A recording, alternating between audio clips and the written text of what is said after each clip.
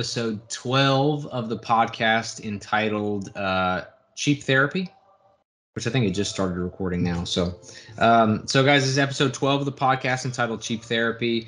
I'm very excited. We're doing a Skype call with one of my very close friends, Wesley Lejeune, with an R. There's several R's in that last name. Wesley Lejeune. Me and Wes were very, very good close friends when I lived in Louisiana. We were in the Marine Corps together. We kind of rose up in the ranks together. We've both since gotten out of the Marine Corps. I'm stationed in 1st Civ Div now.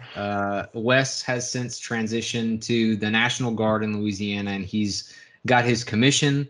We both graduated college after the Marine Corps, so Yut for that. Wes is now a 2nd lieutenant in the National Guard. So one big reason why I want to bring my good buddy Wes in is let's talk about that decision to get out of the Marine Corps and switch to the Army, which is really where I want this next season of this podcast to go. So the day before yesterday, or no, it was yesterday, we recorded a podcast with my very close friend Chuck Burton, who got out the Marine Corps after 15 years of active duty and decided to just hang it up there. He didn't want to pursue it any further, so we really dove into that decision for him personally.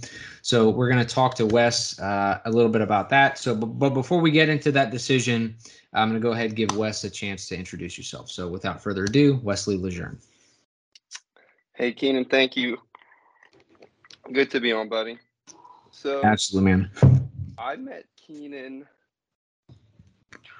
11, 12 years ago at this point. We were in the DEP, I think, out of Lafayette. So the DEP, for those of you who don't know, is pre-boot camp Marine Corps, where they train us to get ready to go to the Marine Corps. So I was familiar with him then. We didn't go together. You left before me. I did.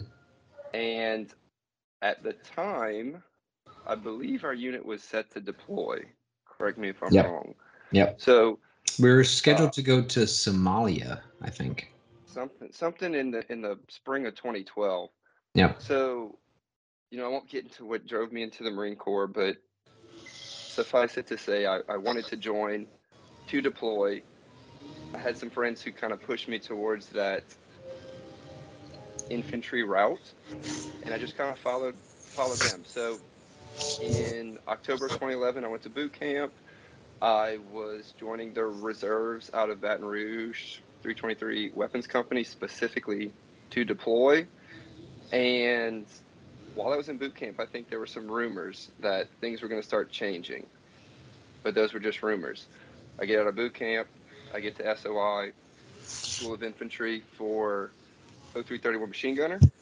And everything was going fine until a little over halfway through when I got a call with a group of other people telling us that the needs of the Marine Corps had changed and that our units were either disbanding or they were changing their mission set. So 323 Weapons was transitioning to 323 Truck Company, and I would no longer be a machine gunner. Our deployment was off, which was rough for me, a brand new Marine, being that the only thing I wanted to do at the time was deploy. It was kind of the only reason that I joined the Marine Corps to begin with. So I made the decision to stick with it, become a motor team mechanic.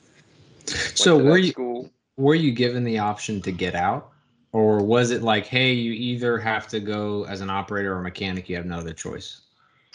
I was not given the option to get out because of my vicinity to a unit. So some of the guys, because their units completely disbanded and the closest unit was 300-400 miles away, were given the option to either join those units or get out. But since I live so close to an active reserve unit, it was just, hey, here's the deal, bro. What a buzzkill, though! Like, you're in ITB, you haven't even made it to the fleet. You're not like disgruntled yet, right? Everything is like motivation and honor, courage, commitment. Like, you're so freaking full of motivation and the want to kick in doors and shoot people in the face, and to get like kicked in the nuts like that. And it's like, oh, by the way, before you even get to really greet your family in dress blues or say you're a Marine, you get out. Like, that sucks, dude.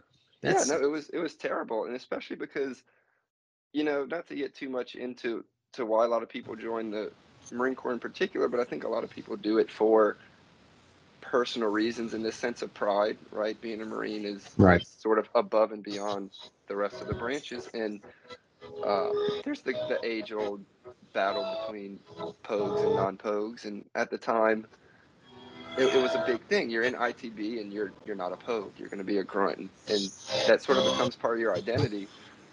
And to have that ripped away from you, it's like they take part of your identity from you, right? And to say, hey, you still have 6 years left, by the way, finish it out. So, I mean, I wouldn't say that I was disgruntled from the start, but I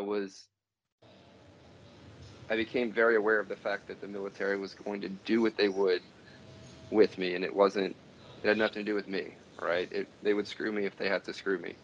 Uh, and I battled with that for a while. Going to mechanic school was not easy because I didn't want to be there. And Right. I saw myself in a way as better than, because I hadn't chosen to be there, whereas all these other people had chosen to be these motor T mechanics. I'm like, no, I didn't choose to be a pogue like you. I wanted to be a grunt. That's who I am. I'm not like this. Right. So it was rough. And then I get to a unit where I was the second non-infantry person to join the unit. Sarazen was the first, wasn't he? No, it was Steptoe. Step got Oh. there before me, and I was the first lower enlisted. Right, Yeah. so it's hard. So I joined this unit. I'm a E2. I'm terrified of everything. I'm a PFC. Everybody's rough and tough grunts, and I'm a pogue who didn't want to be one. And so I'm trying to not only battle being a brand new PFC in a rough company, but one that they automatically look down on because of my MOS. And even though no one ever Right. treated me differently, like it was always there. So that's when I think we were reintroduced, was when I joined the unit in June or July of 2012. And I had 5 years remaining on my contract from that point, and it was a weird time to be there. Yeah, at that point I had been there for about 6 months, maybe. I probably wasn't a Yeah. Lance yet. I was probably still a PFC. But yeah, so Yeah. then it wasn't long after you got there, and like that was one thing I talked with Chuck yesterday, was about how the whole fizz rig came down not long after you got there, probably around the same time, and they were basically like, hey, you know, obviously, that this is what's happening, and these are our options, and a bunch of people were like, oh, well, we're just gonna go to Lafayette, and they were like, no, technically Lafayette's going away, which it's funny because it never did. They just didn't give anyone the They option to go to they are Lafayette. gone. They are gone now. I'll tell you that. I was there when they moved recently. Hmm. But yeah, it took a while. But Yeah. so that took about a year after I got there, which I'm grateful that it did, because even though we had become officially a truck company, we were not at all a truck company. We had no Right. trucks and we had no drivers or mechanics, so we were still very much grunts doing grunt things, which definitely helped to shape my NCO self later down the road. But it was hard when that fizz rig came. We lost a lot of good people, and we were non-deployable for the entire time that I was in the Marine Corps, which was rough because at that point in time I was young, I was relatively single, uncommitted. I had a girlfriend at the time, but no kids or anything. So it's like that's the time to really, go kick down doors and do all that crazy stuff. And Right. it was all spent in a non-deployable status, trying to figure out who we were, trying to get on our feet as a company, as a unit. I will say that, like I said before, the people that were there, the grunts there prior to them leaving, really shaped me as a Marine and as an enlisted soldier. And without them, I probably would not have become the NCO that I did, or the officer that I am today. And I mean, honestly, like being molded by grunts really helped you personally, because obviously in our relationship, a lot of what you and I did together really wasn't much motor T stuff. It was mostly, you know, running ranges together and, you know, going out and doing site surveys and, you know, rifles and machine gun training. And, you know, that's kind of what we did together, which is kind of where you know, we were always so close. And I think the fact that, well, you and I both, right? Because obviously, well, I went to, you know, I graduated ITV and I eventually went to Lat Move, which I went the same route as you. I just had two MOSs. But at least you got your shit out of the way faster, you know, like whereas I finished ITB, I was in the fleet for like a year, and then I lap moved, which sucked. I hated every minute of being on board Camp Johnson. I think that was the worst place in the world. And then I was there as a prior enlisted Lance, but I was still treated like a regular ass entry level Marine, and I'm like, well, I'm not. And not that I was like super entitled about it, but it's like, dude, I'm not in the pipeline. Like I chose to come here. I've been in the Marine Corps for 2.5 years now, you know, which sucked. I hated every minute of that experience. I'll never, you know, I never, after that, I was like, I'm never doing that. And I wish I would have gone operator just because it was shorter. But also at the time, and like that was one thing I talked about Chuck yesterday, is the decision, like the choices that the phys rig gave us were shitty. It's either you stay in as a grunt, push a broom for the rest of your enlistment, you're unpromotable, you're undeployable, and then basically at the end of your enlistment you have to get out. That's option one. Option two is get the fuck out, and then option three is lat move. Well, out of the three options, the only one that would allow me to reenlist was lat move. And at the time, I was only like 2 years deep. I didn't know if I wanted to reenlist. I just wanted to have an option when the time came. And obviously, I did end up reenlisting into the IRR. Or I think I extended.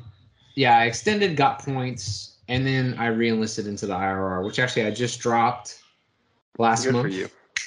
I'm officially out of the military. So I can smoke all the weed I've ever wanted to in my life. Great, I haven't, which is nice to have that going for me.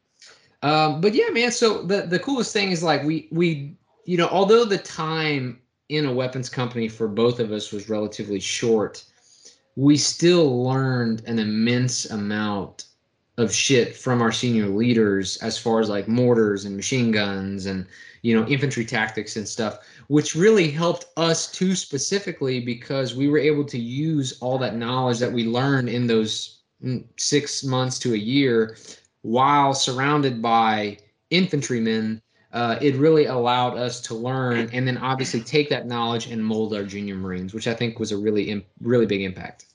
Absolutely. And I would say even beyond the technical side of things, I still, you know, I'm 11 years into this and I still make decisions and revert back to things that I learned about discipline and, you know, good order and customs and courtesies from that first year in. They didn't allow us, and that's one thing I'll say for the Marine Corps, especially those grunts, is they didn't allow us to be anything less than perfect at what we did, right? Like even if it was just line up in formation, you were going to do it correctly, Right. or there would be consequences. If you're going to set up your tents, it's going to be online and it's going to look good, not because it has to for any functional purpose, but because that's what we did as Marines. And I think that really molded me a lot, that instilling that discipline into me. And it's something that I miss, which we'll probably get to that when we get over to my National Guard side of things. Right. So one thing that really intrigues me though is how most of the dudes decided to just drop pack. They were given options, several different options, and at the end of it, they were like, "No, I think I'm just gonna go ahead and get out." And like one thing that I was talking, did you listen to the last podcast episode that we did with Chuck? I didn't. So with Chuck, I was talking to him. So Chuck, the guy who I interviewed yesterday, he does mortgage lending. So we talked about like VA home loans and like certain tips for veterans and things like that. And while we were going about that spiel, I was like, oh, it's funny that I brought this up because I kind of forgot. I didn't even write it down. But it's funny because all the dudes that got out when that phys rig came, none of them rate VA loans now. Mm-hmm. No, None of them. you need what, And 4 or it's 6 years? You need your full 6, I think, right? yeah, you have to do in the I think And in like active regard. yeah, in active duty, I think you can do three out of four.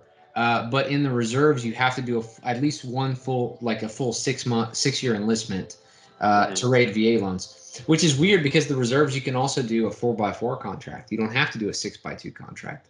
But if you do 4x4, you don't rate VA loans, you don't rate SGLI, you don't rate any of it. And I'm like, why would anybody choose a 4x4 if you don't get any benefits from it? But yeah, so that was one thing that I talked to Chuck about because a lot of dudes like Tyler, for example, he tried to get a VA home loan and he fought tooth and nail to get it. All right, and he wasn't able to get it. I think out of all the people that I know really well that got out at that time, I think Henry LaVille was the only one to get it. I want to say he either like snuck by the system or he had to lawyer up to get it. So he either had to really fight or he was able to sneak in there. But I think Tyler tried to get it, and he's not eligible for VA.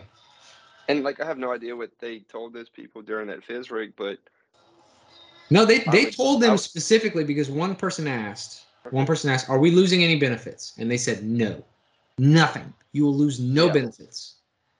And I was like, damn, which obviously I chose to stay in anyway. But yeah, all them dudes, none of them right now. That doesn't surprise me. It doesn't at all, which is part of the reason I ended up abandoning the Marine Corps. But honestly, it's not just the Marine Corps in general. I mean, look at the VA, right? I've been fighting with the VA for like disability, for like hearing loss, and a couple other things. Bro, for like 2 years. Ever since I got out, I've been fighting with them, and they just deny. And they're going to deny everything until basically I'm fed up and I have to lawyer up, which I think is the wrong way for them to treat someone who served honorably for 9 years. It's not like I was in for 2 years and did nothing.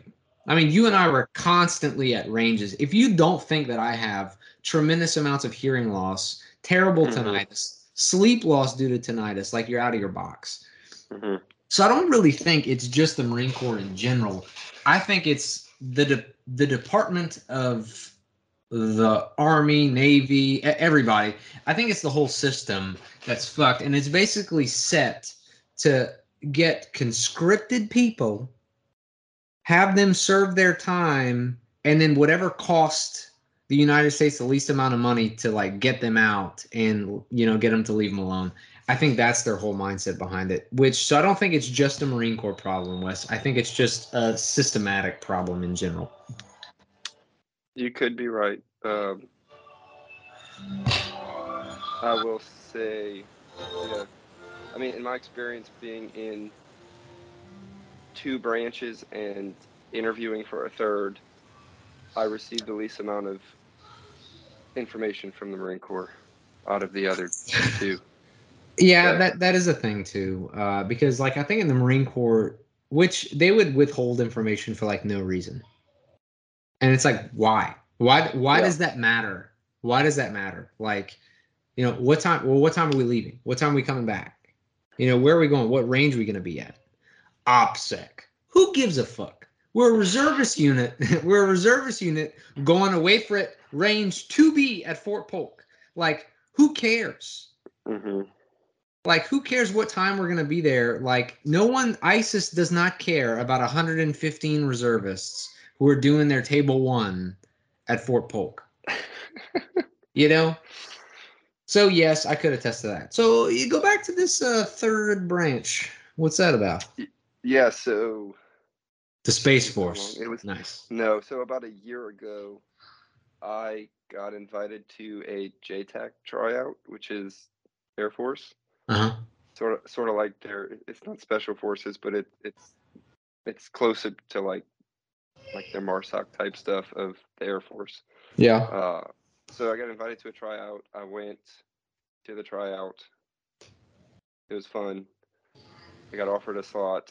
and I turned it down because of where I was at in my life and my family and everything. It's a super long pipeline. It's about a year and a half of school if you go through on time, which generally you don't go through on time. There's some breaks in between the training, so it And takes a couple let's years. be honest, you're not getting any younger. You're probably gonna have I'm an not getting any injury in younger, there. and I was gonna have to jump out of airplanes, and I'm sorry, I don't like to fly in airplanes on a good day, so I'm not going to jump out of one if I can avoid it. But yeah, I went to that, and it was pretty cool. At another point in my life, about 10 years ago, I would have jumped on the opportunity. Yeah. But yeah, I mean, they were just very upfront about everything, very helpful, very knowledgeable, and I had only had experience with them for 2 or 3 days. You know, they helped me out more than I would say, or helped me out. They were more honest and upfront with me than the Marine Corps probably ever was the whole time I was in. Look, I love the Marine Corps for many things, but I chose to get out after 6 years, and there were some pretty definitive reasons why.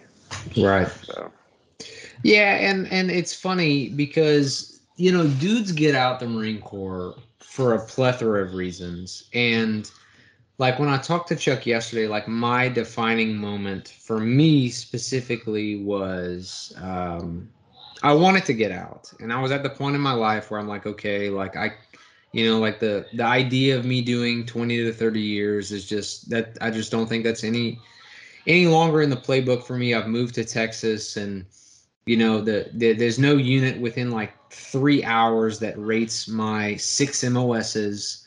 Um, I it's time for me to move on. And when I talked to Captain Perkins about it, and Staff Sergeant Turner, and Staff Sergeant O, and my entire chain of command, Steptoe was there, and I basically told him, I'm like, listen, so here's the reasoning, right? One is I don't rate travel as a sergeant, right? So in order to rate travel pay, I have to be a PME complete E6, which obviously I'm not. And then on top of that, on a personal note, is I wanted sleeve tats, but that's completely subsidiary.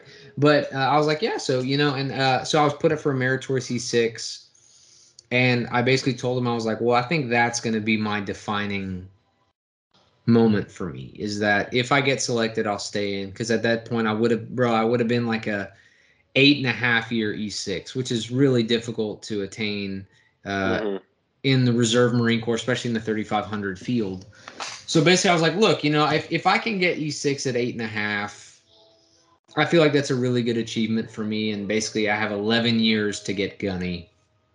I yeah, mean, that's, to me, to retire as an E7 is respectable. So I was like, yeah, I feel like if I can get Staff Sergeant at 8.5, I'll stay in. But I want you guys all to know, the entire room to know, the entire everyone, like that is my defining moment. And I know that's difficult to attain because there's only one spot available for that meritorious promotion. And if the Marine Corps deems me ready, then I'll run with it. And obviously I wasn't selected. So and then they acted so surprised when I dropped papers. Like, what do you mean? hmm Oh, you were serious? hmm I was like, yeah, you should have drafted up a better package. I don't know what to tell you. yeah, Like I was like, I'm not willing to travel from Dallas to Baton Rouge once a month and not get reimbursed for that travel. Which, it's funny, now that I'm out, they allow sleeve tattoos. yeah. Oh, I know. They allow sleeve tats, and now PME complete E5s get reimbursed for travel. Which, it's funny because when I brought that up to Chuck, I was like, I would like to think that I was the reason for that, or at least Yeah, part, of, okay. at least part of the reason. Sure, hold on to that all you want. I It will helps you actually. sleep better. I will. Well, you know, so I can think of three very specific things that drove me away. One of them was you, actually. Not you in particular, anything you did, but you had tried to become an officer at one point. I did. You looked into it, and Actually, I was you I were was selected. I was selected. I but not was at first, selected. right? No, so it was the second time. So I tried the first time. I wasn't selected. Well, actually, I tried Even for a MESEP package when I was in the delayed entry program. I wasn't selected. And then later on, I did. was it like PLC, platoon leaders course or whatever, which is like for the enlisted guys. So I tried it. I wasn't selected the first go round. The second go round, I was selected. They reconvened the board and removed me. So basically, something happened. They took me and another guy off who were stallion. You know, the other dude was a stallion. Mm-hmm. They took me and him off, and they added two people that were minorities. I remember And that. It's something that stuck with that, me. bro, that fucked me up. That did. Mm-hmm. And I'm not saying that, like, to when that happened, like, that fucking killed me. That killed me because it was my dream in my entire life. I wanted nothing more than to be a commissioned officer in the Marine Corps. And when they took that away from me because of the color of my skin, which they can say all they want that that wasn't the reason, when I know that was the reason. Yeah. Yeah. Like, my PFT scores were better than the dude that they took me off from, and everything. And when that happened, it killed me. And I called my uncle, who's a retired first sergeant. I called him and I told him of everything that happened or whatever. And he was basically like, "Look, Keenan, it's not going to be the first time in your military career that something like this was going to happen." And he kind of pushed me to stay in the fight. But after that, that just put such a bad taste in my mouth, dude, that I wanted nothing to do with the, getting a commission anymore. And was that before Phoebe was born? Oh yeah, well Yeah. before. I, Yeah. I don't even think I was a corporal. I was a lance at the time. Because Phoebe was the second thing. Yeah. That was that time we had drill. It was a home station drill. It was not a high priority drill. And they made you stay there until the very last possible moment with your wife in the hospital, to the point where you had to tell them, "Look, if I gotta go, I'm going. Sorry." And I remember thinking, what sense does this make? Keeping a guy here for a drill weekend that's not that significant, right? And then the third one was Hofstad with his internship that he effectively lost because he was forced to go to an AT that he didn't necessarily need to go to. Right. And so my whole Marine Corps career, what I saw a lot of was that the Marine Corps didn't really care about the Marines as people. They cared about them to the extent that they could accomplish a mission, which I understand it's the military and I get it, but I think that they did not look at any extenuating circumstances and look at And also, where I we think were and I balance things out. I think the mindset behind a war machine is different or should be different than the mindset behind like peacetime Marine Corps, right? Mm-hmm. It's one thing if there's like an active war going, Mm-hmm. right? I totally get it, right? Yeah, I totally understand. Fuck your feelings. Like, I don't care about your personal life. Mission is everything. And I understand absolutely. that. I get that. That's what we signed up for. But it's like, dude, this is peacetime. This is peacetime Marine Corps. We wonder why retention in the Marine Corps is abysmally low. Like, Mm-hmm. I'm talking like way lower than any other branch has ever been. Like, you can take Marine Corps at the best retention times, put it up against the Army at the worst retention times, and I guarantee the Army has better retention than the Marine Corps Mm-hmm. At least the every day of the National week. Guard. At least the National Guard. Yeah, because them dudes stay in for fucking 200 years. Well, the school benefit is huge, and you add that on with our TRICARE, and it's hard to beat. It really is. So yeah, I it's hard for people, I think, that are listening that were not Marines to understand just how much the Marine Corps pushes pride in the Marine Corps, right? Like, I've always said that Marines are not good necessarily because they have a lot better skills than people in other branches, because I've met people in other branches that are fantastic at their jobs and what they do. The Marine Corps is good because it convinces people to their core that they are better than everybody else. and they believe that so much that they perform at that level, but it also hurts them. Yeah. Right. So they build on pride, and pride's great and all, but it can also be very misleading. I remember when I was getting out, I had some good reasons to get out. My time was up. I wanted to go back to school. The Marine Corps was not going to pay for that. The National Guard would. And I told them that. I said, look, where I'm going at with my life, I'm about to get married, or I was at that point getting closer to that. I wanted to go back to school. I really wanted to take myself in a different direction, and I hadn't really attained any skills that I could use in the real world from the Marine Corps. And the Guard was going to offer me that stuff, and they were going to pay for a lot of it. And that's an easy choice just on the surface. And I remember one person, he was just like, yeah, dude, but you're a Marine. Are you really going to abandon the Marines? I'm thinking, Yes. absolutely. Yes. I'm about to start a family. Yes, I'm not going to stay here because of So pride. now they kind of leave me alone because I guess like I'm out. But like in the last like 6 months, PSRs kind of stopped fucking with me because I guess they saw like, dude, this dude has like no time left in the IRR. Chances are he's not going to re-enlist. Mm-hmm. But like my first year after dropping, dude, they wouldn't fucking leave me alone. And I had this one PSR who called me one day when I had time. Mm-hmm.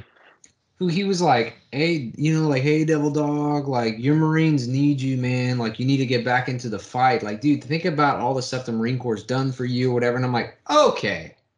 I was like, I tell you what, Gunny, who's probably never even looked at my record, you go ahead and tell me what the Marine Corps has done for me. Go ahead. He's like, well, I see you got a few promotions. I'm like, dude, I got those promotions by default. One of which I only got promoted to sergeant because I extended as a corporal for a year and got enough points to get promoted. So I did that, right? With my own blood, sweat, and tears, I stayed in the Marine Corps for an extra year just to get promoted to sergeant. I was put up for one meritorious promotion, which I was not selected for. I was put up for 3 separate NAMs, none of which I got. Another dude got the NAM that I did all the shit for. Like literally, as you're reading his as you're reading the actual like award, half of the shit in it was me. Didn't you get denied an award during the flood for I somebody did. put up for you from another branch? Yeah, someone in the National Guard put me up for an award because I was assisting someone like with logistics on trying to find people that were like stuck in their homes. Mm-hmm. And I was given it's just an LOA, but it doesn't matter, right? I was given an LOA by a member of another service who I served in the Marine Corps with, and it was shot down by the Marine Corps because they were like, is this really worth an award? It's like, dude, you given awards for less. Yeah. And it's not even an award, it's just a letter of appreciation saying thank you for assisting, right? I'd say I saved, right? But I got the National Guard in contact with 3 families that were stranded. And I got that taken away from me. And it's like so freaking frustrating when that PSR was like, well, I mean, what has the Marine Corps done for you? I'm like, dude, exactly. What have they done for me? What have they done for me? Except, okay, they sent me the coach's course. Thank you for your service, right? You sent me to something that the Marine Corps needed me to go to, and I just enjoyed the fuck out of it. Well, your Marines need you. I'm like, do they? Do they really need me specifically? Because I feel like if they need just me, that's a bigger problem. Yeah. Right? If the Marine Corps needs me to get back into the fight, it's like, how can they not have picked up where I left off, Yeah, dude. And like when I tried to tell the PSR, I'm like, well, bro, like, like I started a business. I can't really take time away from that. I moved, I have a family, I have, this, I have that. He goes, literally, bro, he did not give a fuck what my reasoning was. He just wanted to get me to say, okay, I'll come to your office and re-enlist. They don't give a shit about you. Yeah, I know. And look, not to sound like I'm bashing the Marine Corps too much, because I miss it a lot. Yeah. I do. There are things about it that I would give a lot to have back.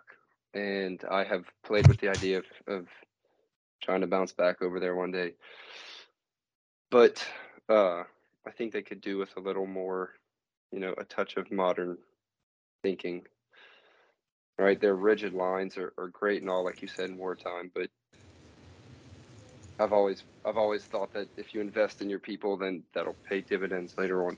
And I can't say that the Marine Corps necessarily invests in their people for the sake of their people, right? Yeah. And not for, when we talk about my officer stuff in a little while, we definitely do that where I'm at now. So I will say this: the Marine Corps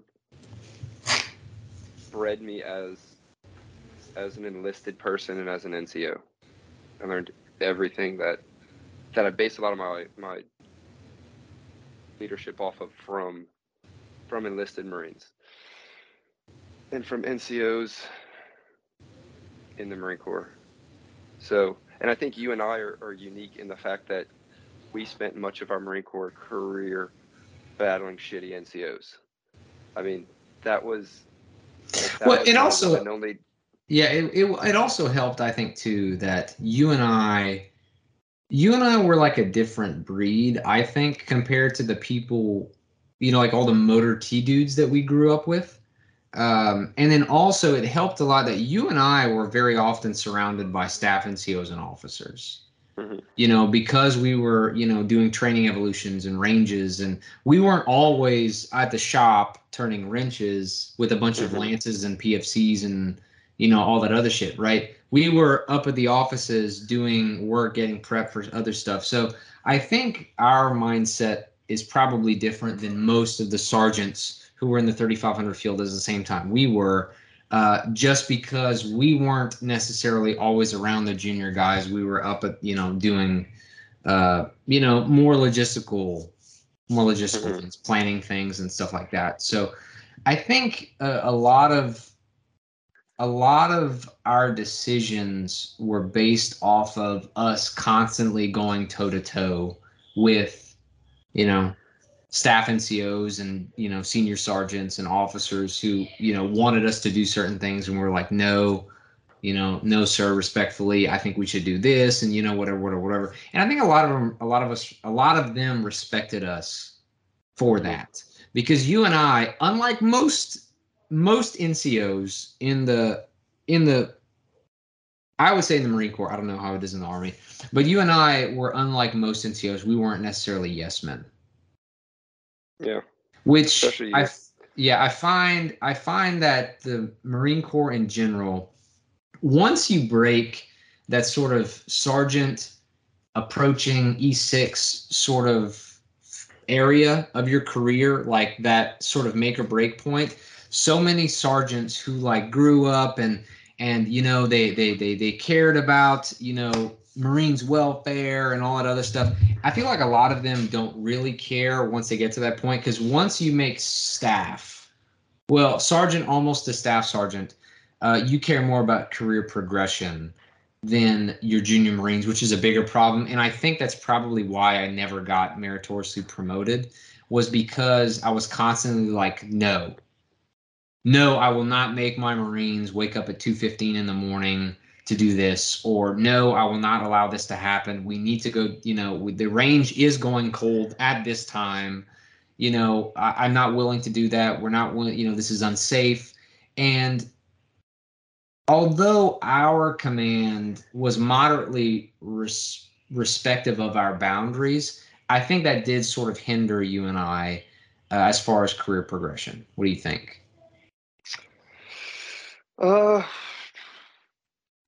I never cared about career progression in the Marine Corps. I don't care about it now, honestly. I think that I would say for me, what may have hindered career progression eventually, and I think would probably apply to you as well, is we would balance out needs of the Marine Corps with needs of the Marines, right? Like I was always thinking about needs of the Marines. What do they need? I understand what the mission is. What do my Marines need, right? And I don't think that that's something that was necessarily valued very highly, because sometimes needs of the Marines is a direct or is directly opposed to the needs of the Marine Corps. And so then what do? You have to make decisions, and I would always try to make sure that my Marines were taken care of, sometimes Well, at the it's like, cost of the mission, regardless of, because sometimes I thought maybe the mission's not like, is it really that serious that we get these classes done yeah, tonight, right? Do we need to be here till 8 o'clock? I don't, and maybe that's just because at the time I didn't understand. I hadn't seen behind the curtain yet. I was a corporal for most of my time in the Marine Corps as an NCO, and then I was a sergeant for a very short time, so I didn't get to really lean into the sergeant part heavily. But I was always trying to do what was best for the Marines, and I didn't like to play the games, right? Like I didn't like to play yeah, the whole, well, one person doesn't have their gloves, so we're all going to freeze. Well, that's yeah, no, stupid, because now yeah. we're all The dead. one person who doesn't have it is going to freeze, right? And then what you want us to do is you want us to be bullies and deal with the problem at our level. And what does that teach people to be overly aggressive and deal with problems aggressively? And why would I do that? Maybe they just forgot their gloves. It happens. Yeah. So Well, it's like, you remember when you and I worked on that 7 ton till like, do what, like 4 o'clock in the morning when we yes, I were do. at Camp Shelby? And it Hmm. was just what, you, me, I think Bear was there, uh, Uh, and I maybe don't remember if he Durio. came with us. But Yeah, I think we sent Bear and Durio to bed, and maybe we sent Peters was there. we sent all the Marines to bed, and what, Latson might have been there. Yeah, it wasn't. Somebody It was. decided to stay up with us. Yeah, it was just you, me, and one other person. And dude, we worked on that 7 ton. We finally got it like towable at like 4:15 in the morning when Reveille was at like 5:30. So by the time you and I took a shower, changed over and like tried to snuggle into bed, it was probably close to Reveille, and they still made us wake up at 5:30. And then when we tried to explain it, because I told what was not it wasn't Steptoe, Martin, Staff Sergeant Martin. Hmm. And I was like, hey, Staff Sergeant, like, dude, me and Wesley, like, bro, we just went to bed. He's like, I don't give up. But, it's like, Hmm. I'm You sorry. should. What we should have done? We should have been like, all right, fine. That's fine. We'll go wake up. And we should have put that freaking, put that shit back on that 7 ton Hmm. just so it wasn't towable, you know? And, Hmm. Well, and that was a perfect example of, like, we sent them home, or we sent them to bed because we got the info at like 9 o'clock at night. Hey, this truck has to be towed tomorrow. It has to be towed tomorrow. So we have yeah. to work on this. Well, why? Does it really have to be towed? Or did somebody above you say they wanted it towed, and now you trying to get it towed to look, like, Yeah. let's look at this. And then, okay, let's say it does have to be towed. All right. We work all through the night. What are we doing the next day? Do you really need us awake immediately for what we're doing the next day, to be tired, potentially cause safety issues if we have to drive a vehicle?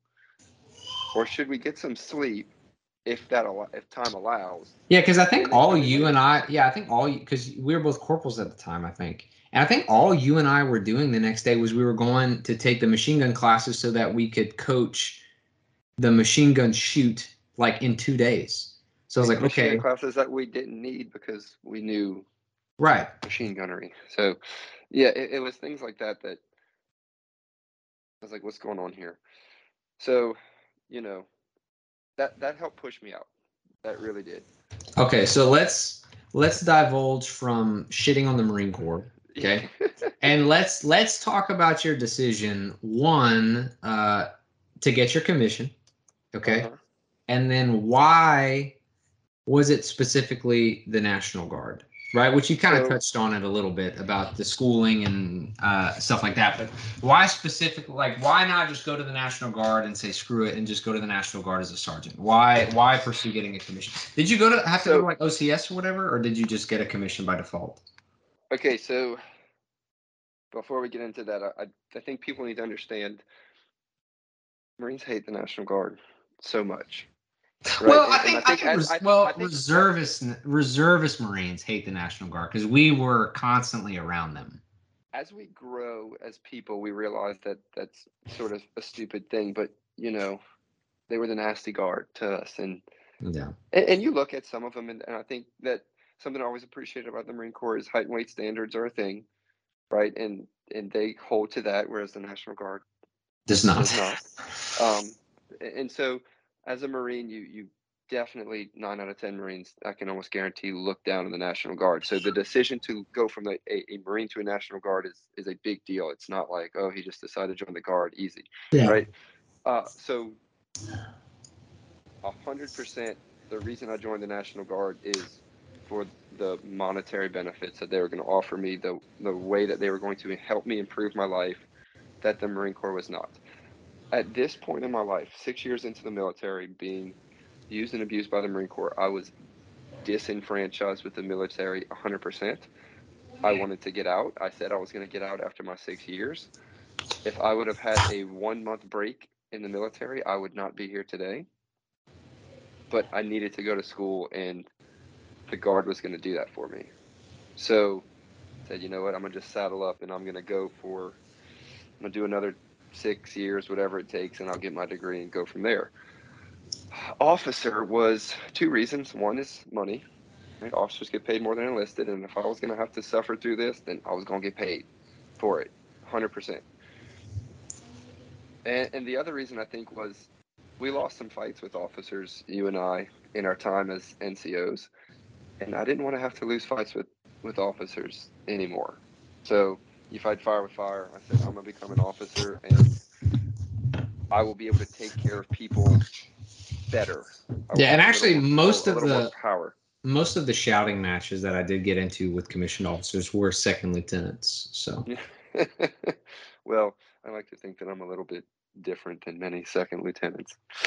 yeah, I wouldn't yell at you that much, I don't think. It wouldn't work. So, which I think is why I think I operate well. But that's why I joined the Guard. And I had heard, you start to kind of see things like we would be having these miserable, boring drills, in the National Guard unit that was attached to our building was having a crawfish boil, and they were having fun. And I'm thinking, well, we're not having Or the fun. best was they would play football for PT, and while we were running like 11 miles, like And throwing up, and we're miserable. And I'm like, what is it? Is the grass greener on the other side? It sure looks greener.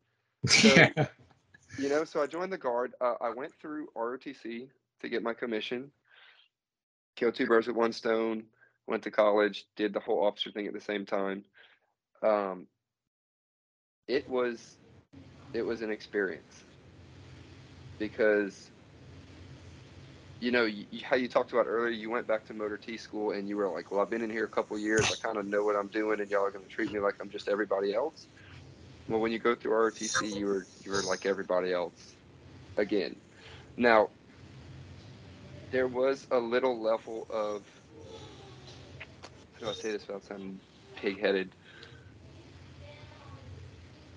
I guess respect that they had for me in the program because I was an NCO. I was a sergeant. I was actively a sergeant in the National Guard when I joined them. I knew what I was doing a little bit. So they appreciated me for that, and I was able to use that to my advantage. I will openly admit that I went into ROTC with the same mindset that I went into mechanic school with. Screw these kids, these Yeah. 18, 19-year-old college kids. I was 26 or 27 at the time when I joined ROTC, I think, 25. I'd been in the military for 6 years. I was a sergeant. I'm like, screw these little punks. They're stupid. That quickly went away. I was humbled by them very quickly and realized that a lot of them were very competent people who were going to grow to be very excellent officers. So, and I made some really good friends in ROTC that I still talk to this day. But I went the ROTC route, did college. ROTC has a 2-week camp, or I say 2 weeks. I lie. I take that back. It was a month. It was a little over a month in Fort Knox that I did as sort of like your culminating task. And I will say, and you might not believe me, but I will say this: that was the hardest training exercise that I have yet experienced in my Marine Corps or in my military career. It was much harder than what do we do in 29 Palms? XTC. Oh, hey, is that Alex? It is. She lives with us Okay. now, so. Really? Yeah. Okay. I couldn't get you to Texas. I couldn't get you to Texas, so I got her to Texas. We're still trying, believe me. Shh, don't tell Mary. So yeah, it was hard, dude. It was a rough time in the field. It's a course completely built on building leadership and camaraderie and teamwork, and learning that being a leader isn't always being in the front, but being a good follower as well. So it was a really great course, and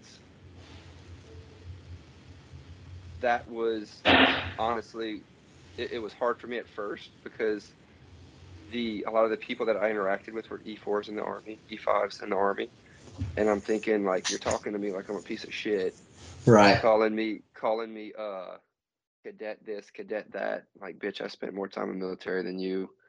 Who do you think you are? And I will say sometimes, they would find out. They're like, oh, you're a sergeant. Oh, you're in the Marines, and they would chill, and it made my time a little easier, but not all the time. And I had to realize that, like, you're never done learning, right? So I had things that I could learn from these people. I was once again at the bottom of the barrel, and I had to act accordingly. And I think that was another thing that has really helped to build me. But I came Which through that. I'm glad you brought that up about like learning so much and having to kind of put your student sort of hat back on. So when I went to coach's course, I thought I was big shit, right? And then when I went to instructor's course, I thought I was bigger shit. And then when I went to instructor's course to be a PMI and everything, bro, I was probably the least qualified person in that room. Like, I was in that room with like legitimate fucking war fighters, right? Dudes who were like on the reserve marksmanship team, who were like distinguished, and which not many people know it, right? There's obviously marksman, sharpshooter, and expert, right? There's like actually like 30 awards that are higher than expert. I had no idea. Yeah, so it ends with being distinguished, and being the double distinguished is you're distinguished in pistol and rifle. They had 2 people in that instructor's course that were double distinguished, bro. And so after that instructor's course, when I got home, I was like, okay, let's calm down, right? Let's figure out who we are. And now when I walk into a room, I never assume that I'm the subject matter expert of anything, right? I own a gun store. When a customer comes in, I still assume that they may know more than me because it's possible, right? I don't know you from Adam, and I want to. So if I put on the hat of like, I know everything, I shut off everything, and I'm not receptive to new knowledge, which as a business owner or as a student of weaponscraft, I always strive to at least learn one thing a day. Right, and it may be the most menial thing, right? The outside diameter of a roll pin on an AR on the bolt catch, right? But I know that now, right? And that's new information for me that I'm never going to forget, or try not to forget. And so maintaining that sort of student mindset is something that in the military not a lot of people take for granted, because the biggest thing in the military is the whole thing is like a dick measuring contest, right? Yeah. Oh yeah. Well, and so when I was out there, like, what good does it do you to toot your own horn, right? Because then when you fail, you look like an idiot, even more so than everybody else. That's Uncle Wesley hi. Hey, Phoebes. Hey. You are so big. Oh my God. You guys say, when you gonna come visit us? When you gonna come visit us? Maybe in the summer with my new little baby. You're having a new baby? A little boy. All right, well, let me and Uncle Wes finish our podcast, okay? Okay. I love you. Love you. She's so cute. My God. But yeah, like, what good does it do you to toot your own horn? And I quickly learned too, and this is sort of this is one of the things I learned from the Marine Corps, or from being enlisted. Kind of learn how to be a shitbag, right? Like, sometimes it's fun to fly under the radar. You really want to skate a little bit. You don't always want to take on everything. And if I go somewhere yelling about how much I know, then who do you think they're going to put all the shit on? Right. Right. But if I go in very quietly and I just blend in with everybody else, maybe I'll get out of some shitty things I didn't want to do anyway. But 2 of the people in that course with me that were the kindest, just most, I would say, respected people there. Whereas a dude who was an E7 Green Beret who was going back through to be an officer. And then there was an E6 he had been to Ranger School, which, I mean, Ranger School is a very beefed up version of what we were doing. He shouldn't have neither of those two people should have had to go through this course. They did not need lessons on leadership, but they were there, and they were not there yelling about how great they were. They were very much there supporting the people around them, being leaders when they needed to be leaders, and being followers when they needed to be followers. And so, I learned a really important lesson about leadership from them. But yeah, I commissioned. I became an officer, and I've been an officer for a little over a year and a half. I commissioned February of 21. We got one more that wants to say Which hi. one is this? This is Freya. This is the new one.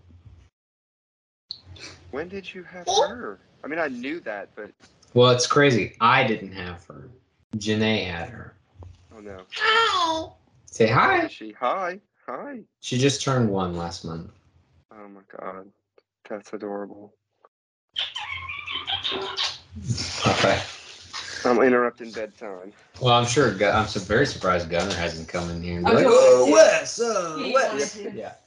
Anyway, well, I tell you what, let's start dialing it down a little bit. So we kind of talked about most points that I really wanted to touch base with you on, kind of understanding your decision to get out of the Marine Corps and go in the Army. The last question that I really have for you is, being as you were more, our time in the Marine Corps as NCOs, we really went to bat for our junior Marines. So my question to you is, do you think you have more influence as an NCO over your junior Marines, or do you think you have more influence as a commissioned officer? And why?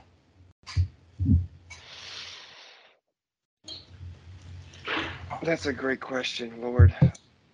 That I didn't prepare you for. So, yeah, not at all. I mean, I would say that as an officer, you have the ability to touch more people because, I mean, you're in charge of more people, right? So my influence extends farther just because I'm in charge of X amount of people, and just grows from there. As you get farther up, you're less personally involved with people, so it becomes sort of that thing where maybe I don't directly influence the lower enlisted folks, but did I have an impact on my platoon sergeant, who then passed some of what he learned from me onto his squad leaders, who then passed that on to their squads, Sort of like the commander's intent sort of mindset. Sort of, yeah. I mean, I'm a second lieutenant, so do I still get down and dirty with Joe, with everybody? Absolutely, right? Like, I am there working. Which I feel like you have to be pretty close to first lieutenant by now, right? I'm not PME complete. As soon as I'm PME complete, I will automatically promote. Well, let me know. Unlike Evan, let me know when you get promoted, please. I will happily fly down and be there for the promotion ceremony. I'll shoot you a text. It'll be another 2 years probably, in all honesty. I need a month. I need a month in advance. Well, believe me, I'll get that amount of time. It takes forever in the Guard, and But no, dude, it's been interesting being an officer. It's growing up enlisted, I was terrified of officers, and when I first became an officer, all I wanted to do was avoid them because I didn't like them, and that was ingrained in me. But I can't.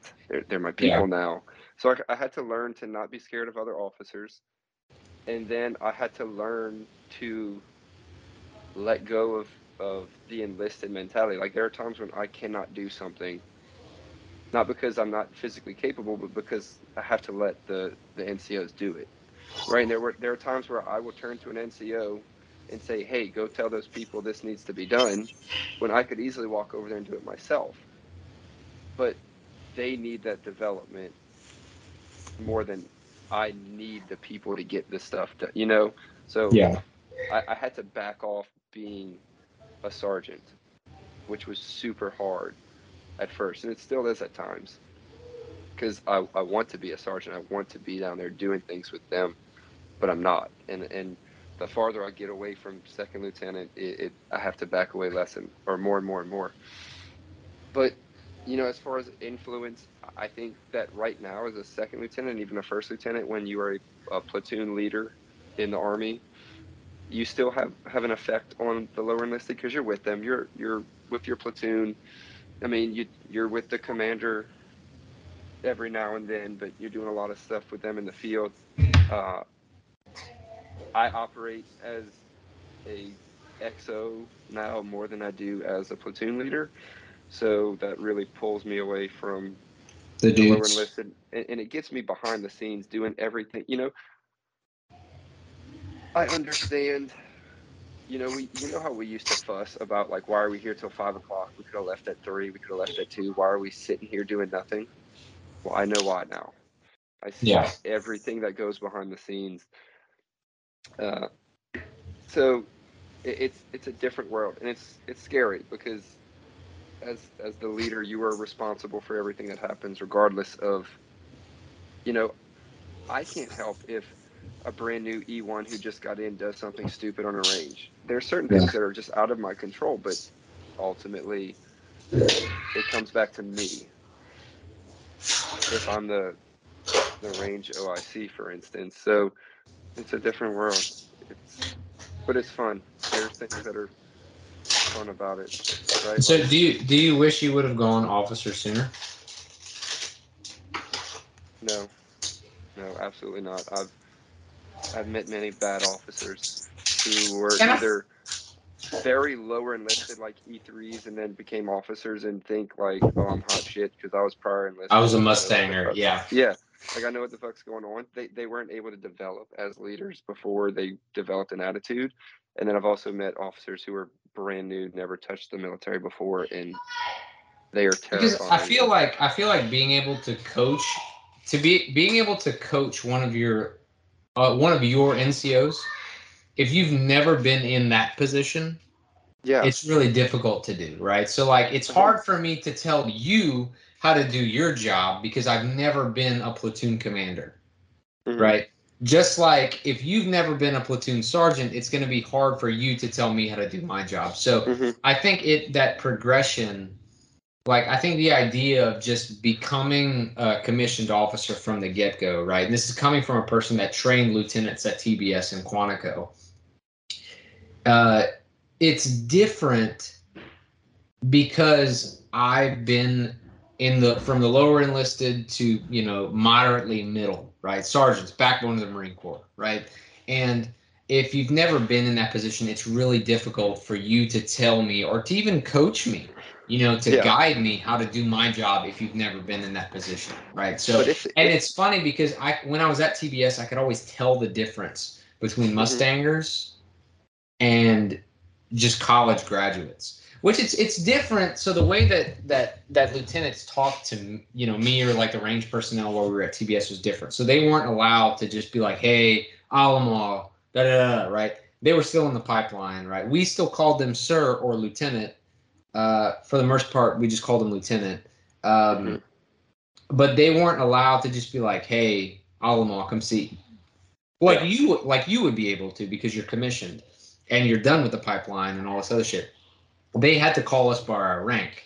They Mm-hmm. actually you know what I mean? Like they were super respectful about it. But you could always tell like if they thought they were better than me because they had commission, which is funny because it's like, oh well, actually I have the same bachelor's degree you do. Yeah. Right. So What really separates us? who really gives a shit about that? But you could always tell the difference, and I think that's vital. Coming from someone who's never had a commission, I will because say, the Marine Corps didn't deem me, yeah. deem me. Look, it's a fine line you have to walk because the danger that you come into with a lot of Mustangs, or I say a lot of, the danger that exists is I was an NCO, I was a leader, I know how it's done. I am going to disregard the people around me and do what I know, air quotes, to be correct. That's fair. And you're not, like, right, you're not the NCO anymore. So it is your Times job to times change. Yeah. Your job is to give intent and then back off and let things happen. Well, it's like, And think about like, you remember Captain Popham? yes, I mean, very vaguely. Old gray hair Oh, captain, yeah, right? just he was there when we first started. Was that the first? Yes. Yeah, Yeah. He was I. So Captain Popham was a sergeant at in Quantico. He was Penn staff while Hmm. he was at Quantico, right? So he says he was a staff sergeant, but he never actually led a single Marine as a staff sergeant, because Yeah. basically he was a sergeant when he went to Quantico. During his time, in Quantico, he got Penn staff, and then basically they immediately took it off because he was in Quantico. Yeah. And or he was at OCS, excuse me, and he graduated and immediately got his commission. So he never led a single person as a staff sergeant. And so a lot of times he would say like, "Oh, well, when I was a corporal, it was like this." It's like, dude, you were physically a corporal 16 years ago. Yeah. It's like, dude, things change. Things have Or changed. his personal favorite, and I forgot who it was, but I forgot who it was. But he's like, oh well, I was a staff sergeant too, and somebody not went off on him, but he was a captain. But they were like, well, you never even led a Marine as a staff NCO. Hmm. Yeah. And it's like, dude, like times change, which is I've never really thought about that aspect of it. For them to, if they had like if they had a toxic leadership when they were a corporal, and they were like, oh, well, I was a corporal, this is how I did it.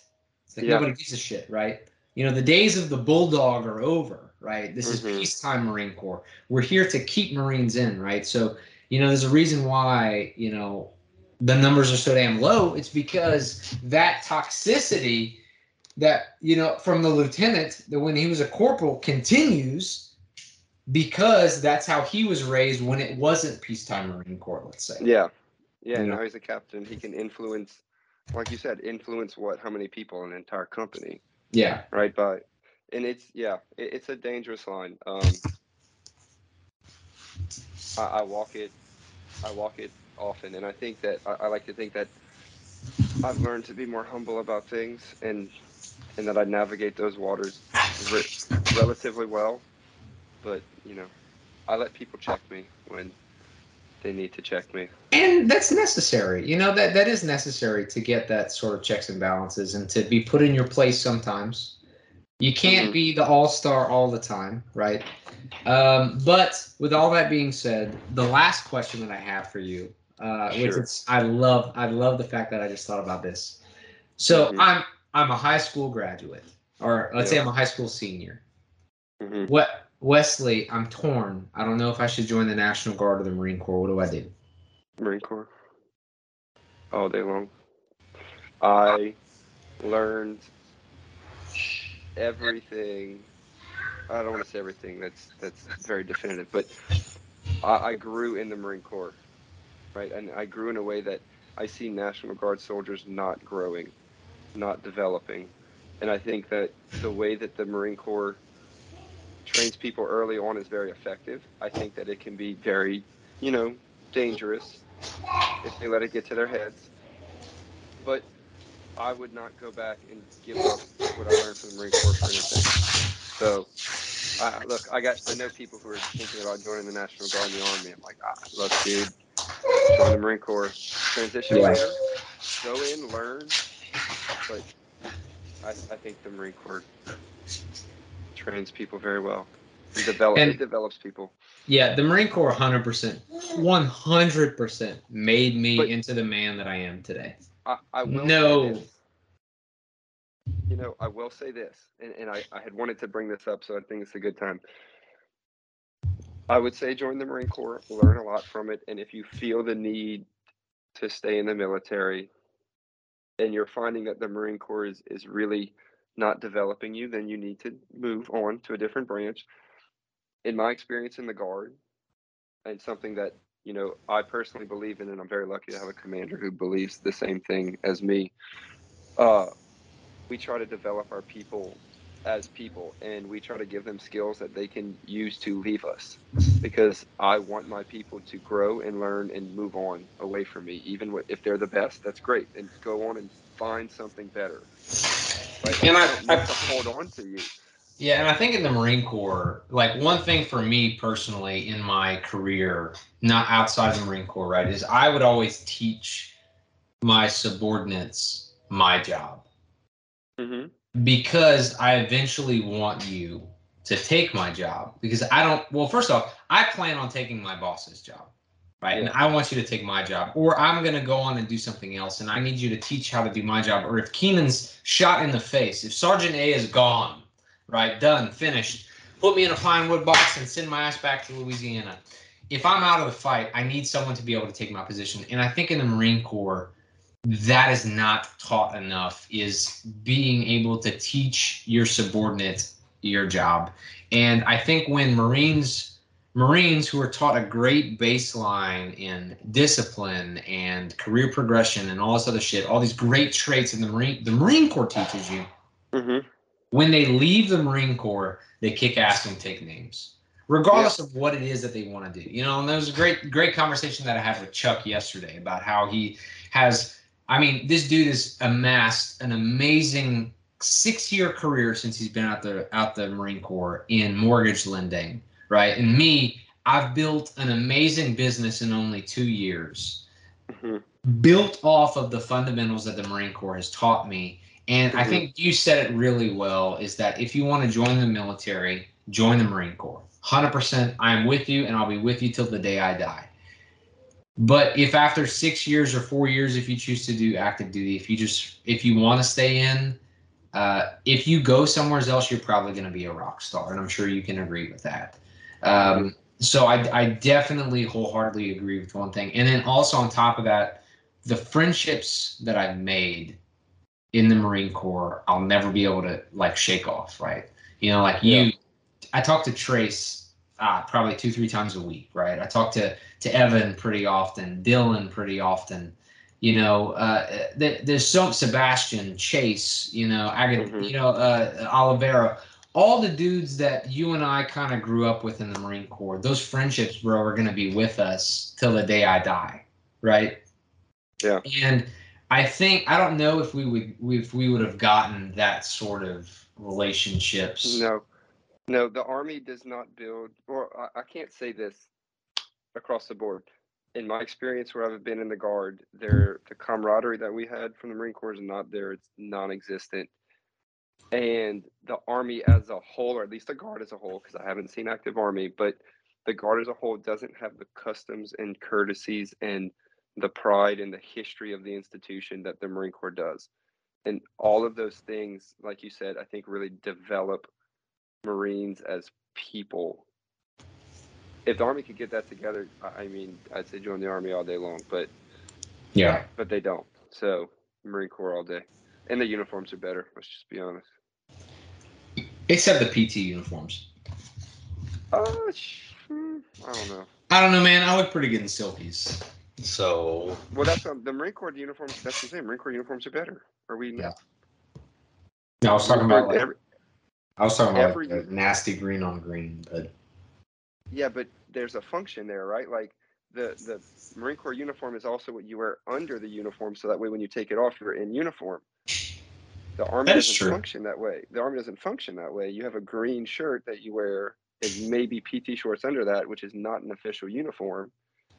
So you can't take that off and be in a uniform. That is fair. I also miss boots and utes because the Army doesn't have that, which I'm constantly fighting against. I work on a t-shirt and they tell me I'm out of uniform. You should draft up an order there. Get that changed there. Yeah. Second lieutenant. When I'm a general, sure. Yeah. So, all right, brother. Well, I really appreciate you hopping on with me, man. This has been an absolute pleasure. I do miss you. So anytime you would love to come to Texas. I don't get to go to Louisiana very often anymore. I go about 2 or 3 times a year now. But if you ever want to take a trip, you're more than welcome to shack up with us. So. Yeah, look, I'll make it a point, and then next time I come down, we do this again. But be in the room with you and get rid of these mics and everything. Yeah, exactly. Skype. Exactly. So, all right. Well, Wes, so anytime, every episode we do, one big thing, obviously, with the name of Cheap Therapy, is I really harp on mental health of men. So, guys, we all go through personal problems in life. Wesley knows me better than almost anyone else in this world. He knows some extraordinarily difficult things that I've gone through in my life, and through Jesus Christ and my wife, I was able to truck through those things. But being able to talk about our problems as a man is something that's sort of frowned upon, and that is why I wanted to make this podcast, to give men an outlet, whether you want to talk about your feelings or just listen to us talk about ours. That sort of makes me feel better. And so we like to end every single episode with the National Suicide Prevention Hotline, which is simply 988. It is a very simple, shortened number. Literally 988. There's a consummate professional on the other line. It's open 24 hours a day. You can call it literally anytime, even if you are a veteran or not a veteran, which is sort of where the second season of our podcast is going, is talking more veterans and things like that. But even if you aren't a veteran, you're just a dude or a woman who just wants to talk to someone, you simply call that number. And guys, I mean this from the bottom of my heart when I say that if you honestly think that the world would be a better place without you, I promise it isn't. So guys, if you have any problems, you're more than welcome to call us at the shop. We're in Broadway. We're off Broadway Boulevard in Garland, Texas. You can swing by. I'll happily make a cup of coffee for you. Sit down, talk you off that ledge. Fuck, I'll go meet you at your damn house if you need me to. But our number is 972-836-0565. If you have any issues or anything, if you want to talk about guns or business, right? I guess technically that would be good for me to talk about my business on my podcast. You can definitely hit us up. Our email is info@laterallimits.com. Our website is simply www.laterallimits.com. If you're curious about any of our current inventory, you can simply go to the website, click on either inventory, or if you're on a mobile device, you can click shop now, scroll through all of our different markets and things, and you can find something that you like. So guys, thank you so much for listening. This has been episode 12 of Cheap Therapy Podcast. Next episode I have upcoming, I'm also bringing on a Marine who has since transitioned to the National Guard, but in Texas. So we'll get a Texas sort of mindset behind all of that. So it should be next on the schedule is my very close friend Chase Turner, who's now a recruiter for the Army National Guard here in Spring, Texas. So Wesley, brother, thank you so much for coming on, man. I love you so much. We miss you, and we really look forward to talking again, buddy. Absolutely, Keenan. I'll see you as soon as I can. All right, guys. Thank you so much for listening. This is episode 12. Stay tuned for episode 13.